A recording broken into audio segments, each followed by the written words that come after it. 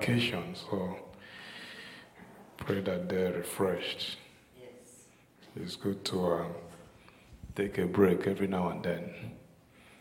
You know, Jesus, sometimes we don't realize how much we need rest. Rest actually is not an option. Rest is a commandment, you know that? It's one of the 10 commandments. And the reason why God created rest is so that you will rest. And then when you rest, it gives your body time to, heal itself. You know, there is rest in heaven. So when we get to heaven, we get to rest. It's not all worship all the time. See, the Bible says that the earth came out of the heavens. So everything on earth is a reflection of what is in heaven. Just like you're not at church 7 days, 24/7, 24 hours a day, 7 days a week. When you get to heaven, it's the same way. There will be times of worshiping the Lord. Then there are times that you get to walk, right? Because when God put Adam in the garden, he put him to do what? To walk. And that was before sin. And that was in a perfect situation. And so you have to walk when you get to heaven. See, Jesus says that those who overcome like he overcame will do what? Rule with him. So if you have to rule something, that means you have to exert force. You have to force something to come into alignment with you. Now you say, well, what are we ruling over? You see, Isaiah says that the increase of the kingdom of God, there will be no end. So scientists are just realizing there are galaxies. Why is God making galaxies and all those things? Because he wants his kingdom to be established in every realm. The earth is just one realm. Scientists are trying to figure out if there's life on another planet. Who knows? There probably is. Because God is always creating things. And he's creating it for you and I. Because only you and I are qualified to carry God. You know, that's our whole existence. The only reason why we exist is to carry God. So we are the address of God. Your body is the address of God.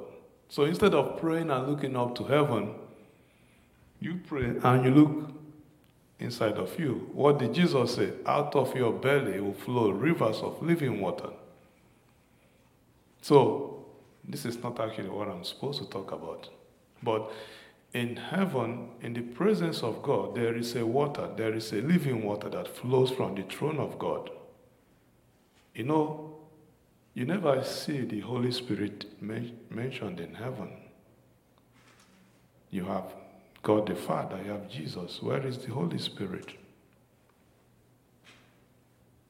The Holy Spirit is the living water that flows from the throne of God. And it flows from the throne of God, and it flows right into your heart. And Jesus says, out of your belly will flow rivers of living water. So, each of us are the address of God. So instead of always waiting for pastor to pray for you, that's actually backwards. Because God expects that every one of us, we are his residence, we're his address. So if there is a problem, you become a pointer, a connection from God to people around you. That is what the church is meant to be. And so we are going to be surprised because we are going to realize that when you get to heaven, you will go to school, just like you go to school here. You get to work, just like you get to work here. And you have times where you come out and worship God. Remember in Job, it says that when the sons of God came, right? The sons of God came to worship God. And what did Satan do? Satan showed up. That means that it's not all the time that the sons of God are worshiping God in heaven. There are times that they come to worship God, and in one of those times, Satan came. Actually, the children are, I forgot to say they can go. So there are specific, just like the military. See, the military on earth, God has a military division. And the angel, what's the angel's name? Not Gabriel. Michael is the general, is the head. So God has divisions, just like on earth. So you realize that the earth is an absolute replica of heaven. If you want to know if there is animals in heaven, is there animals on earth? There is animals on earth. Are there cultures in heaven? Are there cultures in earth? There is cultures in heaven.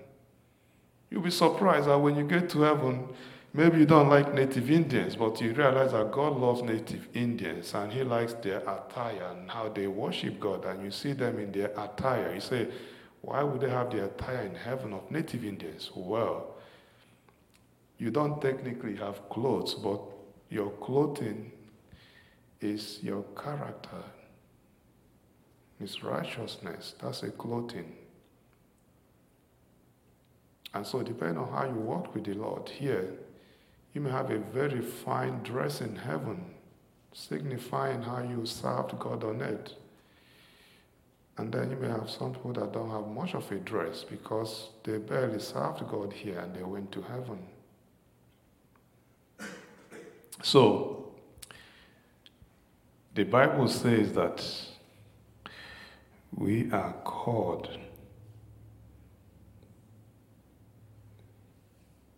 to grow and to mature into the fullness of Jesus. So, I'm going to talk about living with understanding. But when you think of someone that's a mature believer, what do you think of? Why do you consider them a mature believer? How do you assess someone that's a mature believer? Are they a mature believer because they've been going to church all their life? Are they a mature believer because they've been saved the longest? Are they mature believers because they can quote every scripture in the Bible? I actually meant this to be like a Bible study where you can respond to me, more interactive. And I like where Mike was going, because that means the Spirit of the Lord is one. Because a mature believer, the Bible says you cannot come into the kingdom of God unless you're like children. And children are very simplistic. They have an innocence about them, which is why many of us get angry at some of the things that are going on, because like, why do you need to expose children to things? They're innocent. They believe you. They believe their parents. If you tell them to jump, they will jump into your hand because they believe you catch them. Whether you're strong enough to catch them, you get to worry about that. They don't have to worry about that. Right? And then children, they have an awe about them. It's like they're expectant, very excited. You know, that is how God wants us to be. Sometimes we have this mindset that's among the young people of entitlement mindset. And I don't blame them because many of them,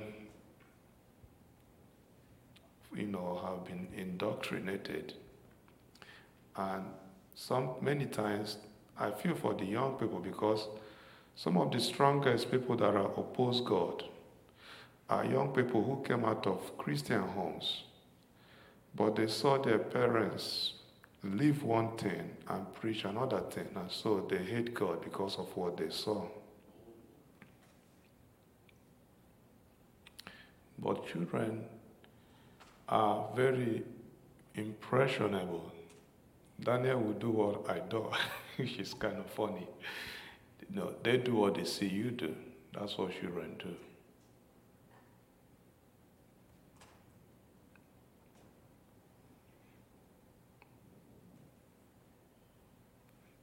You know, when God gives you something, He expects thankfulness and all about. It's like when you receive something from God, are you excited, you want to try it, or you just want to go for the next thing? Children forgive very easily. That's something that, it's like my daughter and my son. It's like they fight each other, and then next thing you know, you say sorry, they give each other a hug, and then they go to playing again. That's something about children that I believe the Lord wants us to have more. Is that they forgive easily. They don't hold any grudges. They don't hold any offense. So I've come to realize that the more you you grow in the Lord, the more you become like children.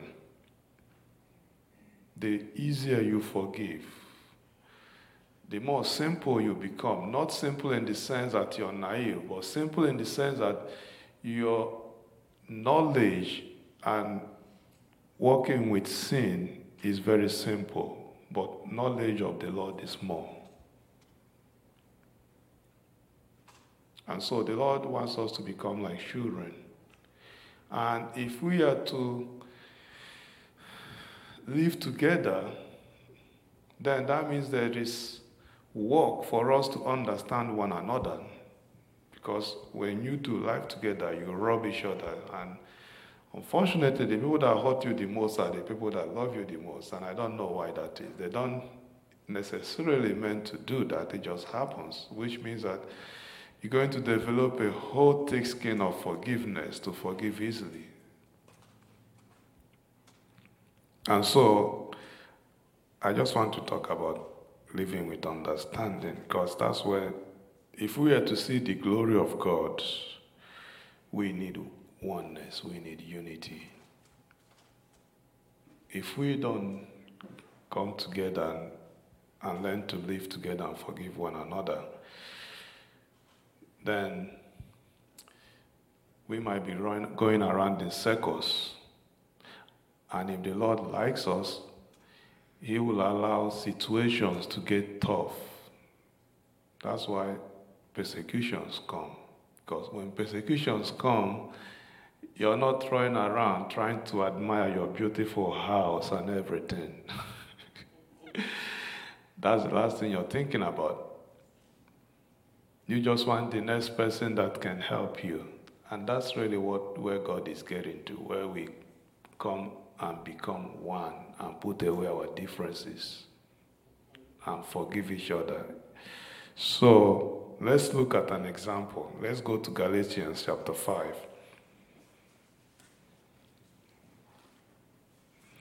And you tell me who you think was a mature Christian in this situation. Galatians chapter 5. We'll read Galatians chapter 2, verse 11 to 14. And I want you to put yourself in this situation and you tell me what you would do. Because we think of, a matured Christian as someone that's always, prophesying, walking in the gifts and all those things. Satan does all those things too. And you get to a point where those things doesn't impress you anymore. Because people still do all those things and they don't live right with the Lord. But the closer you get to the Lord, the more you become like Him. And the greatest thing about becoming more like the Lord is you learn to forgive very easily. And you don't just learn to forgive very easily. You learn to realize that you are a much bigger sinner than you realize. In Galatians chapter 2, this is what happened, verse 11. But when Peter was come to Antioch, I withstood him to the face, because he was to be blamed. Okay. For before that certain came from James, that certain man came from James the apostle, he did eat with the Gentiles. But when they were come, he withdrew and separated himself, fearing them which were of the circumcision. And the other Jews dissembled likewise with him, insomuch that Barnabas also was carried away with their dissimulation. But when I saw that they walked not uprightly according to the truth of the gospel, I said unto Peter before them all. So Paul is rebuking the apostle Peter in front of everyone. If you, being a Jew, live after the manner of Gentiles, and not as do the Jews, why compel the Gentiles to live as do the Jews? So, the Jews, all the apostles, early apostles were Jews. So, they came from Judaism, right? And Jesus is talking to them that they're going to take the gospel starting from Jerusalem to Judea, Galilee, to the rest of the world. But when Jesus left and the Holy Spirit came, they only preached the gospels to who? Only Jews. They didn't preach to Gentiles, because according to them, Gentiles were unclean. They weren't fit for the gospel. And then God even showed Peter a vision and told him, don't call anything I call clean unclean. And Peter's like, I can eat unclean stuff. And so God took the vision away. But then they were only preaching to Jews. And then God caused persecution to happen so that they were kicked out of Jerusalem. And then they went to other places, and as they went, they still only preached to Jews.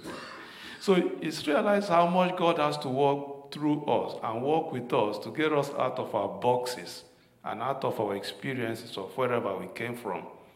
Because that's what he was doing with the apostles. So much so that Peter finally seemed to begin to mingle and get out, with Jews, unbelievers, non-Jews.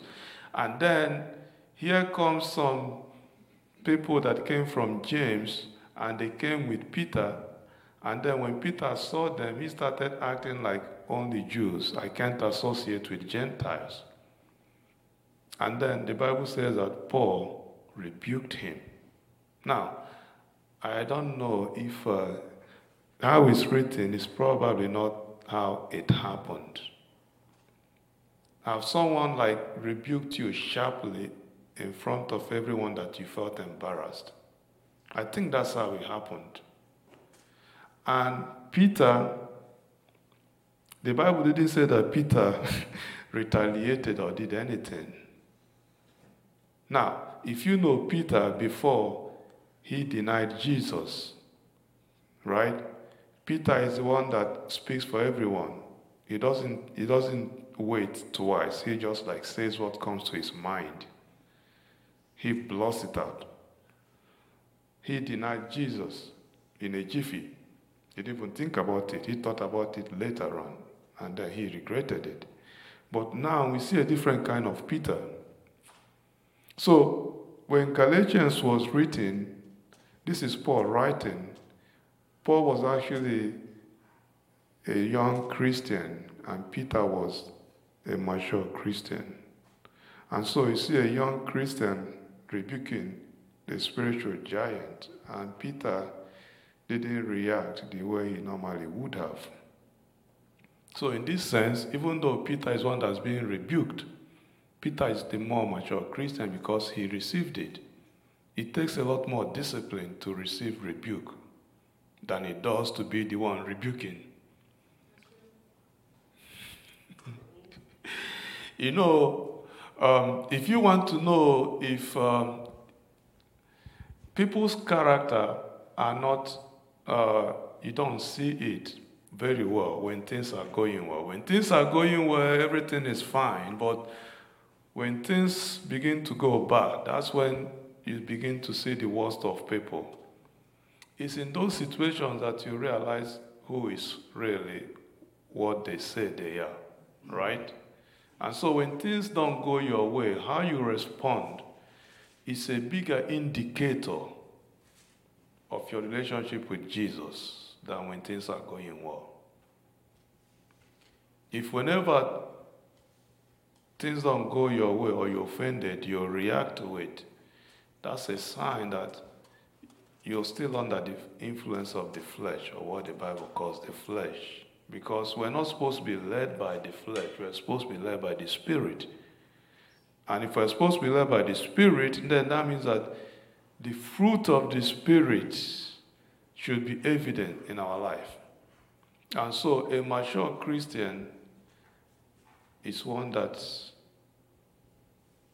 well, in this case, Peter received rebuke.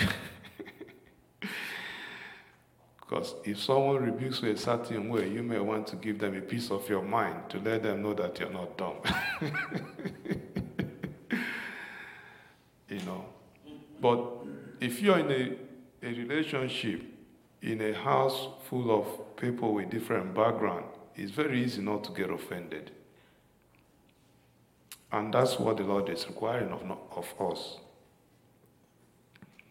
And so, let's look at another example. Let's look at Acts chapter 4 and see how the apostles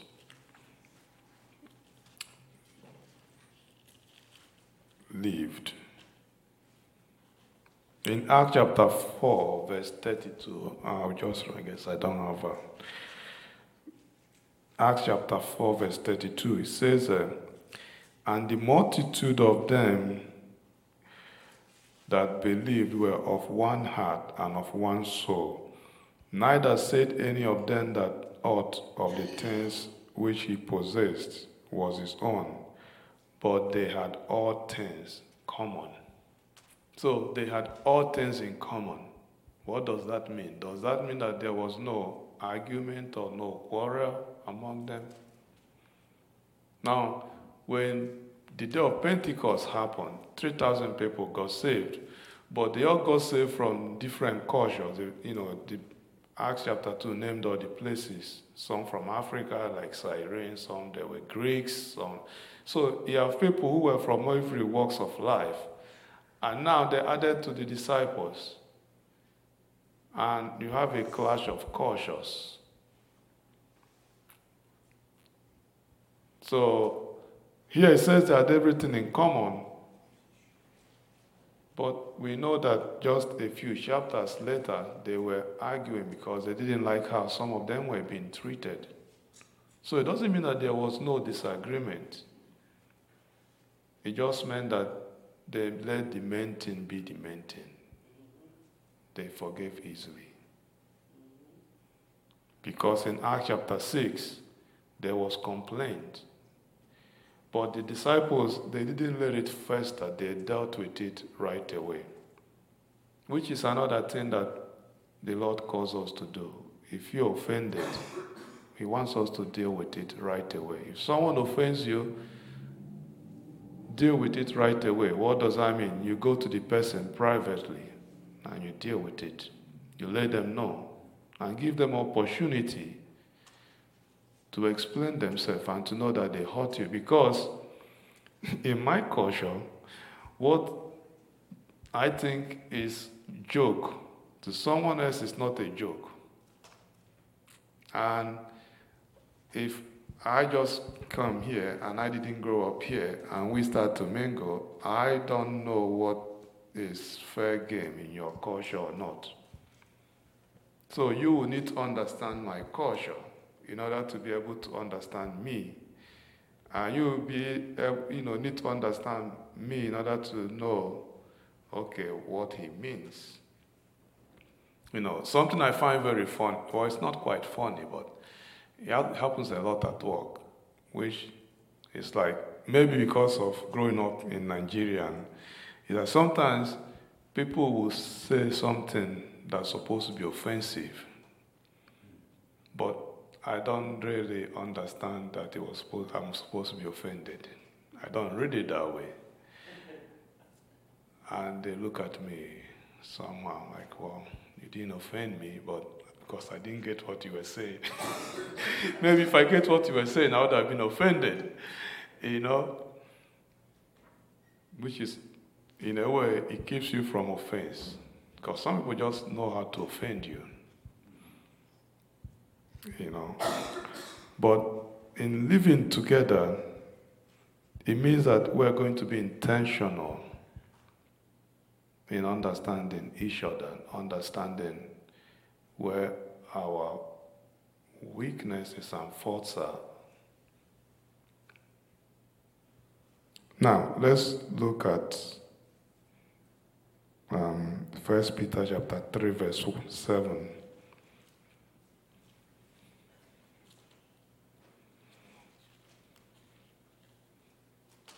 I hope you don't sleep on me, because I'm not like, well, you already know. See, there's a difference when pastor is preaching, right? Pastor is excitable, that's his personality, right? But that's not my personality. And so, when you stand here, then you'll be your personality. God walks through our personalities. He doesn't change our personalities. And so, if someone is bossy, they will be bossy. And if your boss is bossy, you need a lot of patience. So, if someone that's bossy gets saved, they're not going to stop being bossy. Now, there's a book, something called Temperaments, right? Which I will mention a little bit. So, you can begin to think of what's your personality, because you come across based on your personality, you don't think about it, how you address certain things, right? But then when the Holy Spirit grabs a hold of you, the Holy Spirit tries to shave off the edges so that you're not too edgy. So you don't, where you cut people, maybe you slowly do it instead of just cut them. That's what the Holy Spirit does. Is the Lord is working with all of us to get us to be more like Jesus. That means if you are a bossy kind of person, then God likes that because He made you that way. But He wants that to be under the control of the Holy Spirit. But then, if you're not a bossy kind of person, and you're someone that's more like, you like people, you don't want to offend people, you need a lot of, I don't know if I'll say patience, because sometimes the person may not react like you want them to react. Say if there is 911 or emergency, right? And someone that's bossy, they will just up and go and take action and take control. Someone that's not bossy, that's more like me, will take their time. Yeah, they will take their time. And there is sometimes when that is good, and other times that's very annoying for someone that's bossy, because they'll be like, you're wasting time. This emergency, you need to hurry up.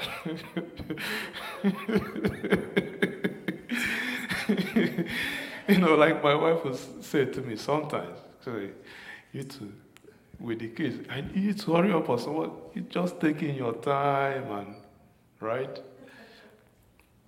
So when you understand people and their personality types, then you'll be more patient with them.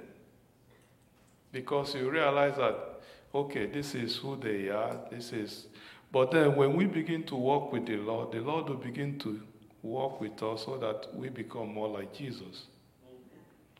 And that's what makes the body of Christ dynamic. Because we're all different. You need the bossy person, but there are situations when you don't need the bossy person because they will mess everything up. But there are situations you need the one that's more analytical, right? But the person that's more analytical, they keep track of everything. That means if you offend them, they will never forget. So you better not offend them so that person like that needs more time with learning forgiveness because it doesn't come easy and they may have to work on it more. And so talk about living together and understanding one another is about us understanding ourselves so we can give grace to other people because we also need grace. I said when I'm at work, sometimes we go to emergency code, when people are having cardiac arrest, right? And sometimes everybody, you see different personalities. Say people who are like, it's an emergency, you need to rush. But then you see other people like me who we don't act like it's emergency, it doesn't show outwards, even though, inwardly we're feeling the same thing, but it doesn't come across the same way it comes across. And then afterwards, people come to you and say, you seem so calm, aren't you? I'm like, oh, I'm feeling the same thing you're feeling, except it doesn't come out that way. I'm just as nervous as, But in 1 Peter chapter 3, verse 7, let's read. Likewise, you husbands, dwell with them according to knowledge,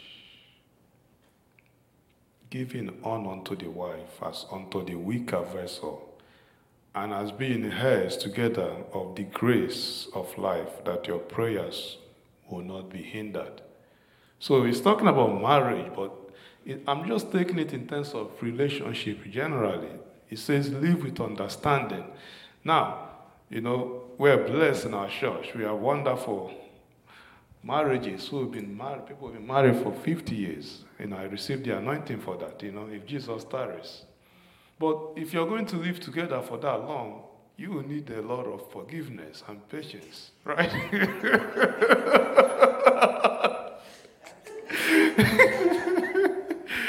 Right? So you've already practiced live with understanding. So we understand that, except when we come together as a body, we forget about that. We also need to live with understanding with one another. Because that's what we need each other. I remember sometimes in a co-worker, you get angry at them for one reason, but then in certain situations, the same thing that made you angry, you become thankful for that same personality trait. So that means that we all need each other, and we need to be careful where our weaknesses are. Because what's your strength today that you're happy in a different circumstances may cut you and hurt you. And so we need to live with understanding. Now, let me go through this quick. So there are different personality types we know. There is people who are outgoing, right? People who are, what's the word? They say that, let me see here.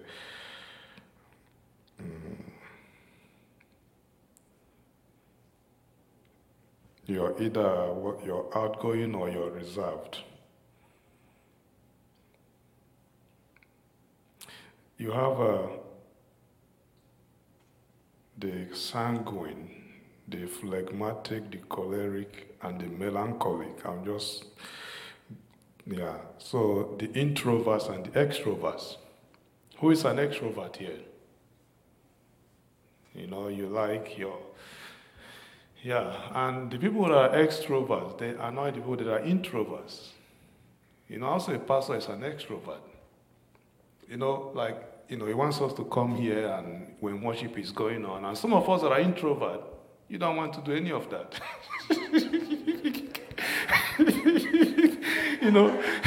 You want to be left to yourself, right? I remember when I was in Wisconsin, I used to go to work and I wouldn't say anything. My co-workers say, you don't say anything. Sometimes you don't even know that I'm there. I'll just be quiet and...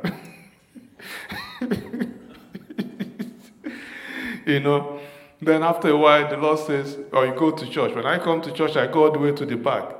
I don't know if you guys saw when I came here the first time, right? My wife always sits in the same area at the front. I always sit at the back, right? And then someone will say, come to the front. You're looking for my trouble if you ask me to come to the front, because now I'm in the front, right? But I don't like to be seen. I like to be at the back. That's me, right? And then you marry someone that's, like to be in front, right? See? So you learn. So the introverts and the extroverts, the Lord made us all that way because He has use for every one of us. And so if you're an introvert, then you give grace to the extrovert because when they're angry, it comes out, right? It comes out and it may come out hot. And if you're on the receiving end, you need a lot of patience so you don't blow back at them and then you have fighting. But if you're an introvert, you kind of build everything in. And you need to find a way to release it because if not, eventually it's going to explode. And that's more explosive. See, it's like, I've never seen my dad angry. I'm like my dad. I've never seen him angry. But the one time I saw him angry, I was scared because I've never seen anything like that.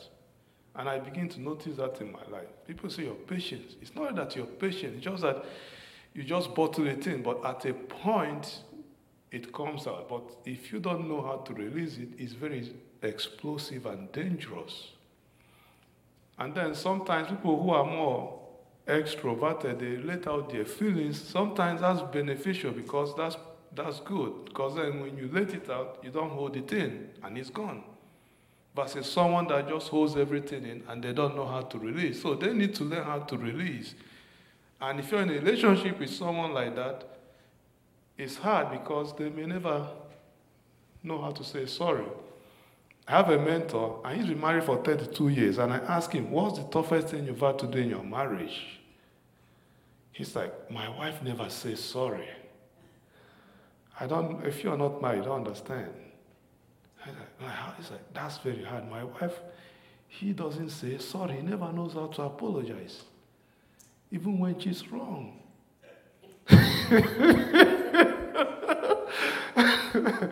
So he has had to learn how to forgive, even when it's not asked, because if not, it's not good for him, right? But it's a relationship. And so in a church like ours, we have people from different backgrounds. And more people are coming from other different backgrounds. And they're going to rub your edges. And they're going to cut you sometimes with what they say. I remember I was at work one day, and I always say things. So I was single, and I didn't know that you're not supposed to be so direct. And I used to say, if you don't want to know the answer, then don't ask the question. Right? That's just me. And so she asked the question in a young family. She said, how old do you think I am? I blotted out an answer. She said, you think I'm old? I'm like, I just answered. You asked.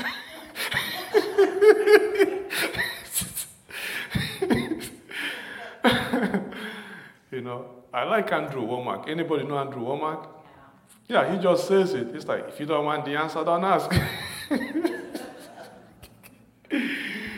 But when you understand people, I say Andrew Womack has a kind of a grace. He says things that will get everybody in trouble, but he gets away with it. It takes some grace. I remember when I was listening to him, it's like every month, women, they have their moment when they use it as an excuse. You're supposed to not use it as an excuse. I'm like, what? And women were there, and they were listening. They didn't get offended. They're like, yeah, I can control it. Yeah, I can. Like when we are going through the monthlies, they say, don't use it as an example, as an excuse to get angry and do all those. No. If any other guy says it, they will be in trouble. But people understand him that he means well. See, the Bible says love does not take account of wrong. So when you love someone, even when they're doing something, you give them grace. You have reason to justify even when you know they're not doing well. Say they don't mean well. I mean, they mean well. So, but how come when it comes to other relationship, we don't give each other grace when someone mess up? Say, okay, they messed up. Maybe they didn't mean to do that. Maybe they came out of, say, an abusive relationship, right? And that's the environment they came out. It's going to be very difficult for them to relate. And so when they begin to open up, if they get shut down, then it's like it's worse. They go the way back and they never open up. So we need understanding to live in oneness, to live together. The Bible says that unity is like the oil that runs from Aaron's beard. It starts from the top. So unity is a spiritual thing. It starts from the top and it comes down. And so if you are in leadership, then you need to be more understanding of people. When people come to you, sometimes, they're going through some things and they say some things or they act somehow. You give them grace. You forgive. Because we are one body. And for us to live like the apostles did, imagine overnight 1,000 people. If 1,000 people got saved and came to our church right now, what do you think will happen here? You will become a leader whether you like it or not. Because you've been coming here and sitting here and they're brand new. So they will be looking to you, whether you like it or not. So you need to grow up quick. Whether you grow up a Christian or young Christian or baby Christian, it doesn't matter because they're the babiest.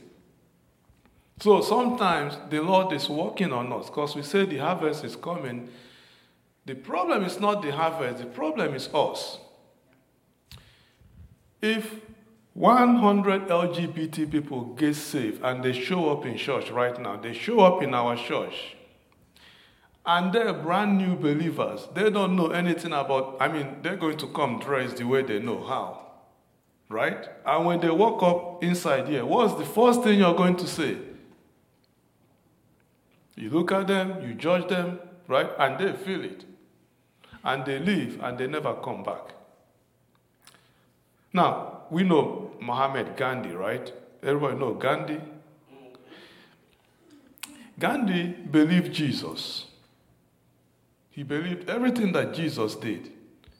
The only problem is he said he has never met a Christian who actually believed Jesus enough to practice what Jesus said. So he decided, well, I'm from India. Oh, he's from India. I know that they have class. We have the rich, the poor, everybody is segregated. So he decided, he was in England, so I'll go to a church because Christians have the Bible. And the Bible says, love everybody. So that means that Christians must be the most loving people. I don't mind when Hindus hate me because their book doesn't say, love your enemies. But Christians, their book says, love your enemies. There shouldn't be class. And he walked into a church. And the first person he met was an usher. And the usher said, you're from India. What are you doing here? You should be where people like you are. And he turned around and left. And he never gave his life to Jesus, at least that we know of. Because he said, if Christians are just like my people in India, oh man. He said, I believe Jesus. I just haven't met a Christian who believes Jesus enough to live what Jesus preached. So God doesn't have problem with unbelievers because they are unbelievers. God has problem with us. Jesus, I was listening to one man of God, and he was saying that Jesus was telling him that he loves hanging out with prostitutes. Jesus. He loves hanging out with prostitutes and drug dealers because they are real. They don't fake. They know that they're sinners. They don't fake. But how many people sitting in church I read about the issues they're having. Jesus says, I'm not concerned about their prostitution and stuff, because I can fix it. They're real with me, they share it with me, so I can. But I'm more concerned about people in church who don't tell me what they're dealing with, even though I'm seeing it. And they hide it. But every day they come to church and they profess to know me, but they're not honest. Let's be honest with one another. When someone opens up to you about a weakness or what they're going through, it's not an opportunity for you to broadcast it and tell everybody their weakness or tell them how spiritual you are. It's more a reason for you to pray for them. And if you've been forgiven or delivered of a weakness or something, and you know how the Lord helped you, that's more reason for us to do the same to one another. See, I work in a hospital, right? When people come to the hospital when they're sick, you never see a nurse or a doctor make fun of them and say, why are you sick? Why are you here? You should be out there. You come here drunk, and don't you know you should know better? Well, even though you know that, you never actually say that, right? It's the same way in church. People come to church because they have problems. It's a spiritual hospital. So we should be like nurses and doctors to help them so that they can meet the ultimate physician, Jesus, and they will be healed. And so, I guess that's where I'll be stopping. But I want us to begin to think about our personalities and how we react with one another. When someone offends you, take a step backwards. Let's go to James. Let's see if I can find it.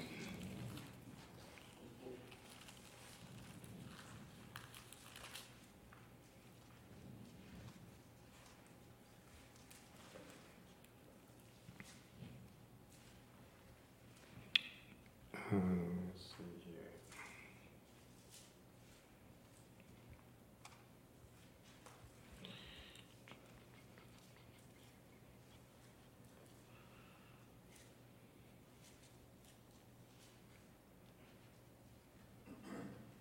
James chapter 1, verse 19 to 20. Wherefore, my beloved brethren, let every man be swift to hear and slow to speak and slow to wrath. For the wrath of man worketh not the righteousness of God. Now, let's put this in terms of personality. It says, let every man be swift to hear. Now, if someone has a running mouth, it says, be swift to hear, slow to speak. If someone has a compulsiveness to just, there's this story I heard about pastors. They were out on a boat and they said, okay, it's just us, we're pastors, right? What's our weaknesses? And the other one pastor shared his weakness about, women and all those things. And the other person shared about his weakness where he lies. And then there's another one that shared about his weakness. And one didn't share. And they're like, we cannot get off the boat until you tell us what your weakness is. He's like, well, my weakness is gossip. And I can't get out of this boat soon enough so I can tell everybody.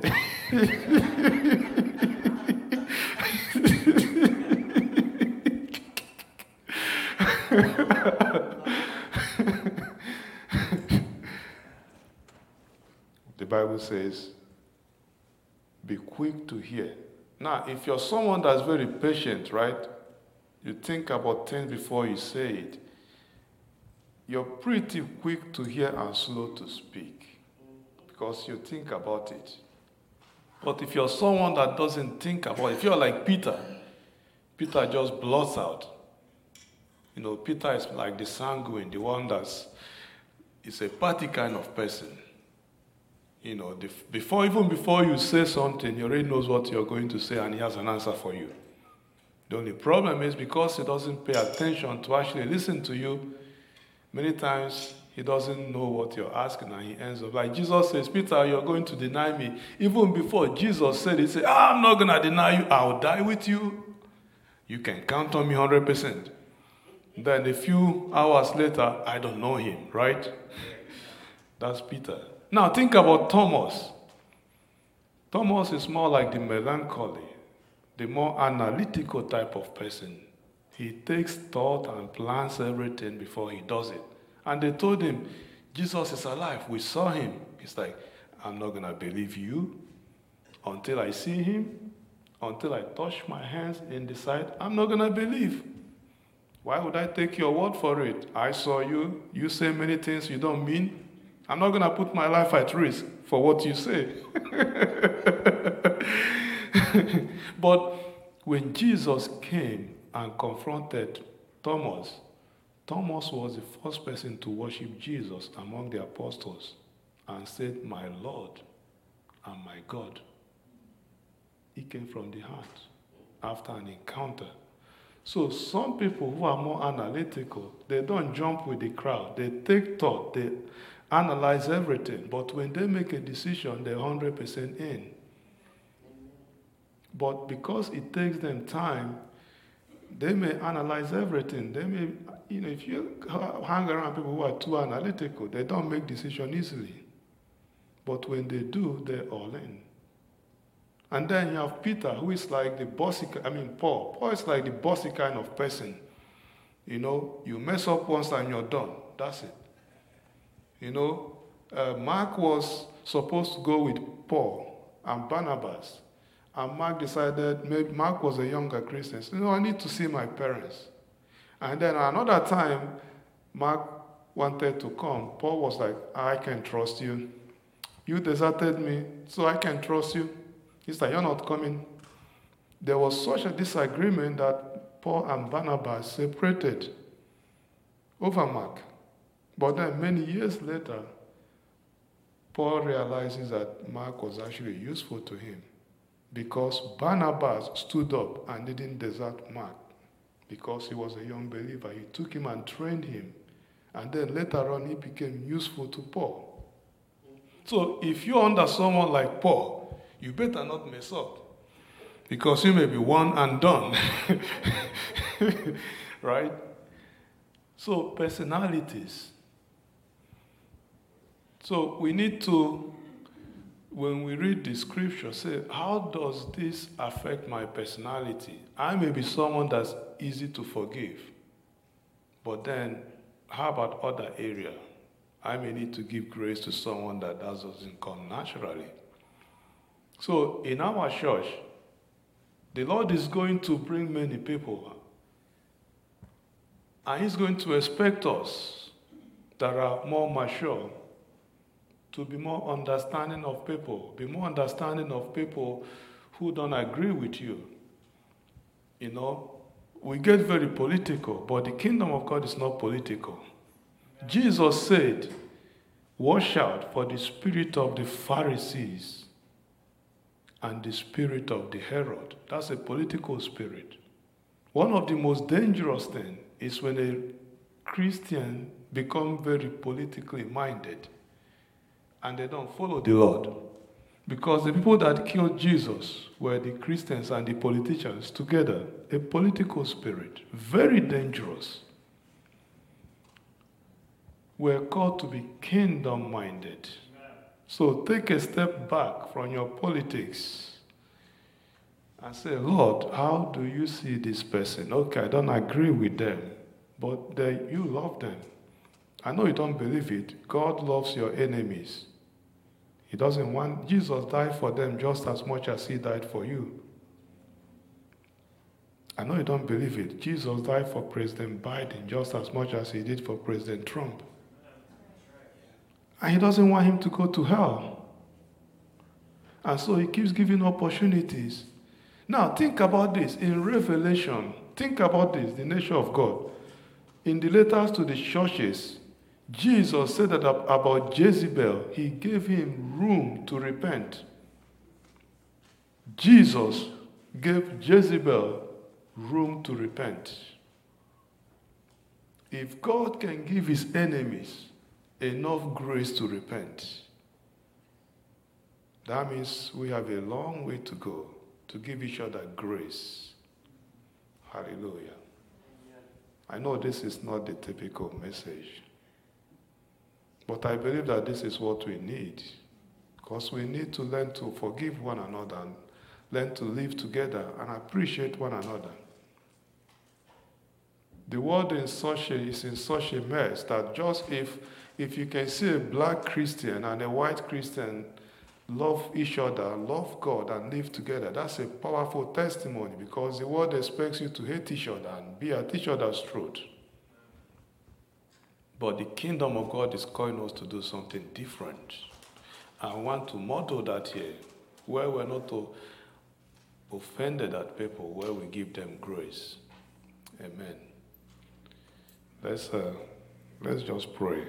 And if there's area in this where you're struggling, just surrender it to the Lord and ask the Lord to help you, to give you grace to let go. If there's people that in our midst, in our church, that you're having difficulties letting go of offense, just surrender it to the Lord and ask the Lord to help you. Because that's like drinking poison and expecting someone else to die. You need to be set free. We need to be set free. We need each other.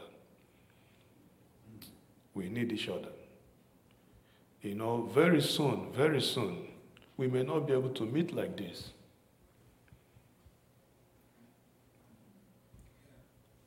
Very soon. And I'm telling you, it's coming. It's not a matter of if.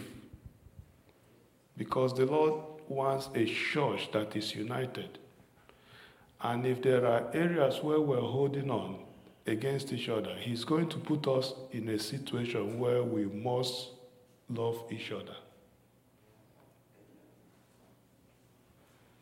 You realize that our enemies are more united than we are. We are more powerful than they are. But our disunity keeps us from gaining authority. The Lord doesn't need unbelievers in America to do anything for America to change. All the Lord needs is for believers in America to come together in one accord. But that seems to be the hardest thing to do. But if we can do it overnight, America will change. But because the church hasn't gotten to the point of doing that, that's why we're in the situation we're in.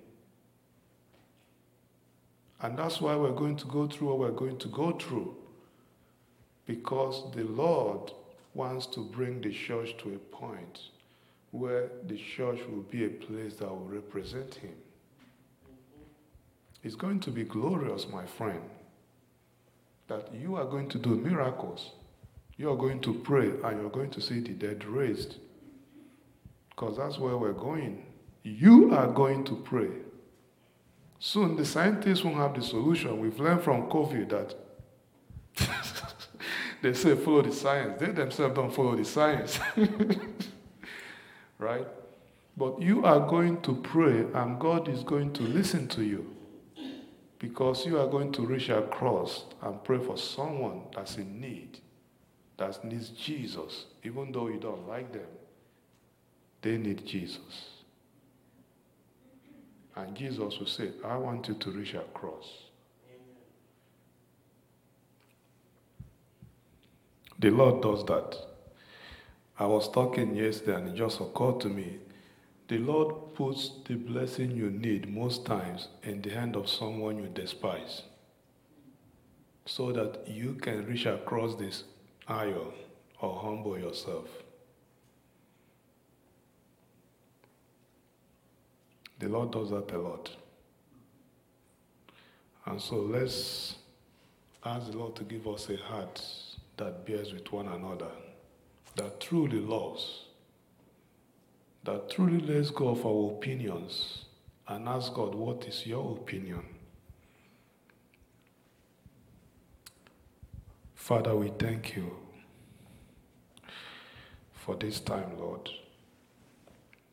Father, I ask you to help every one of us. This is not easy, Lord, because you're asking us to die to ourselves and let go of our opinions.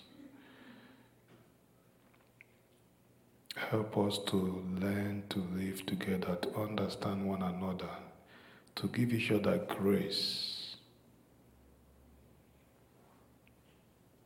We thank you, Lord, for our pastors and what you're doing through them and where you're taking us. We cover them in the blood of Jesus.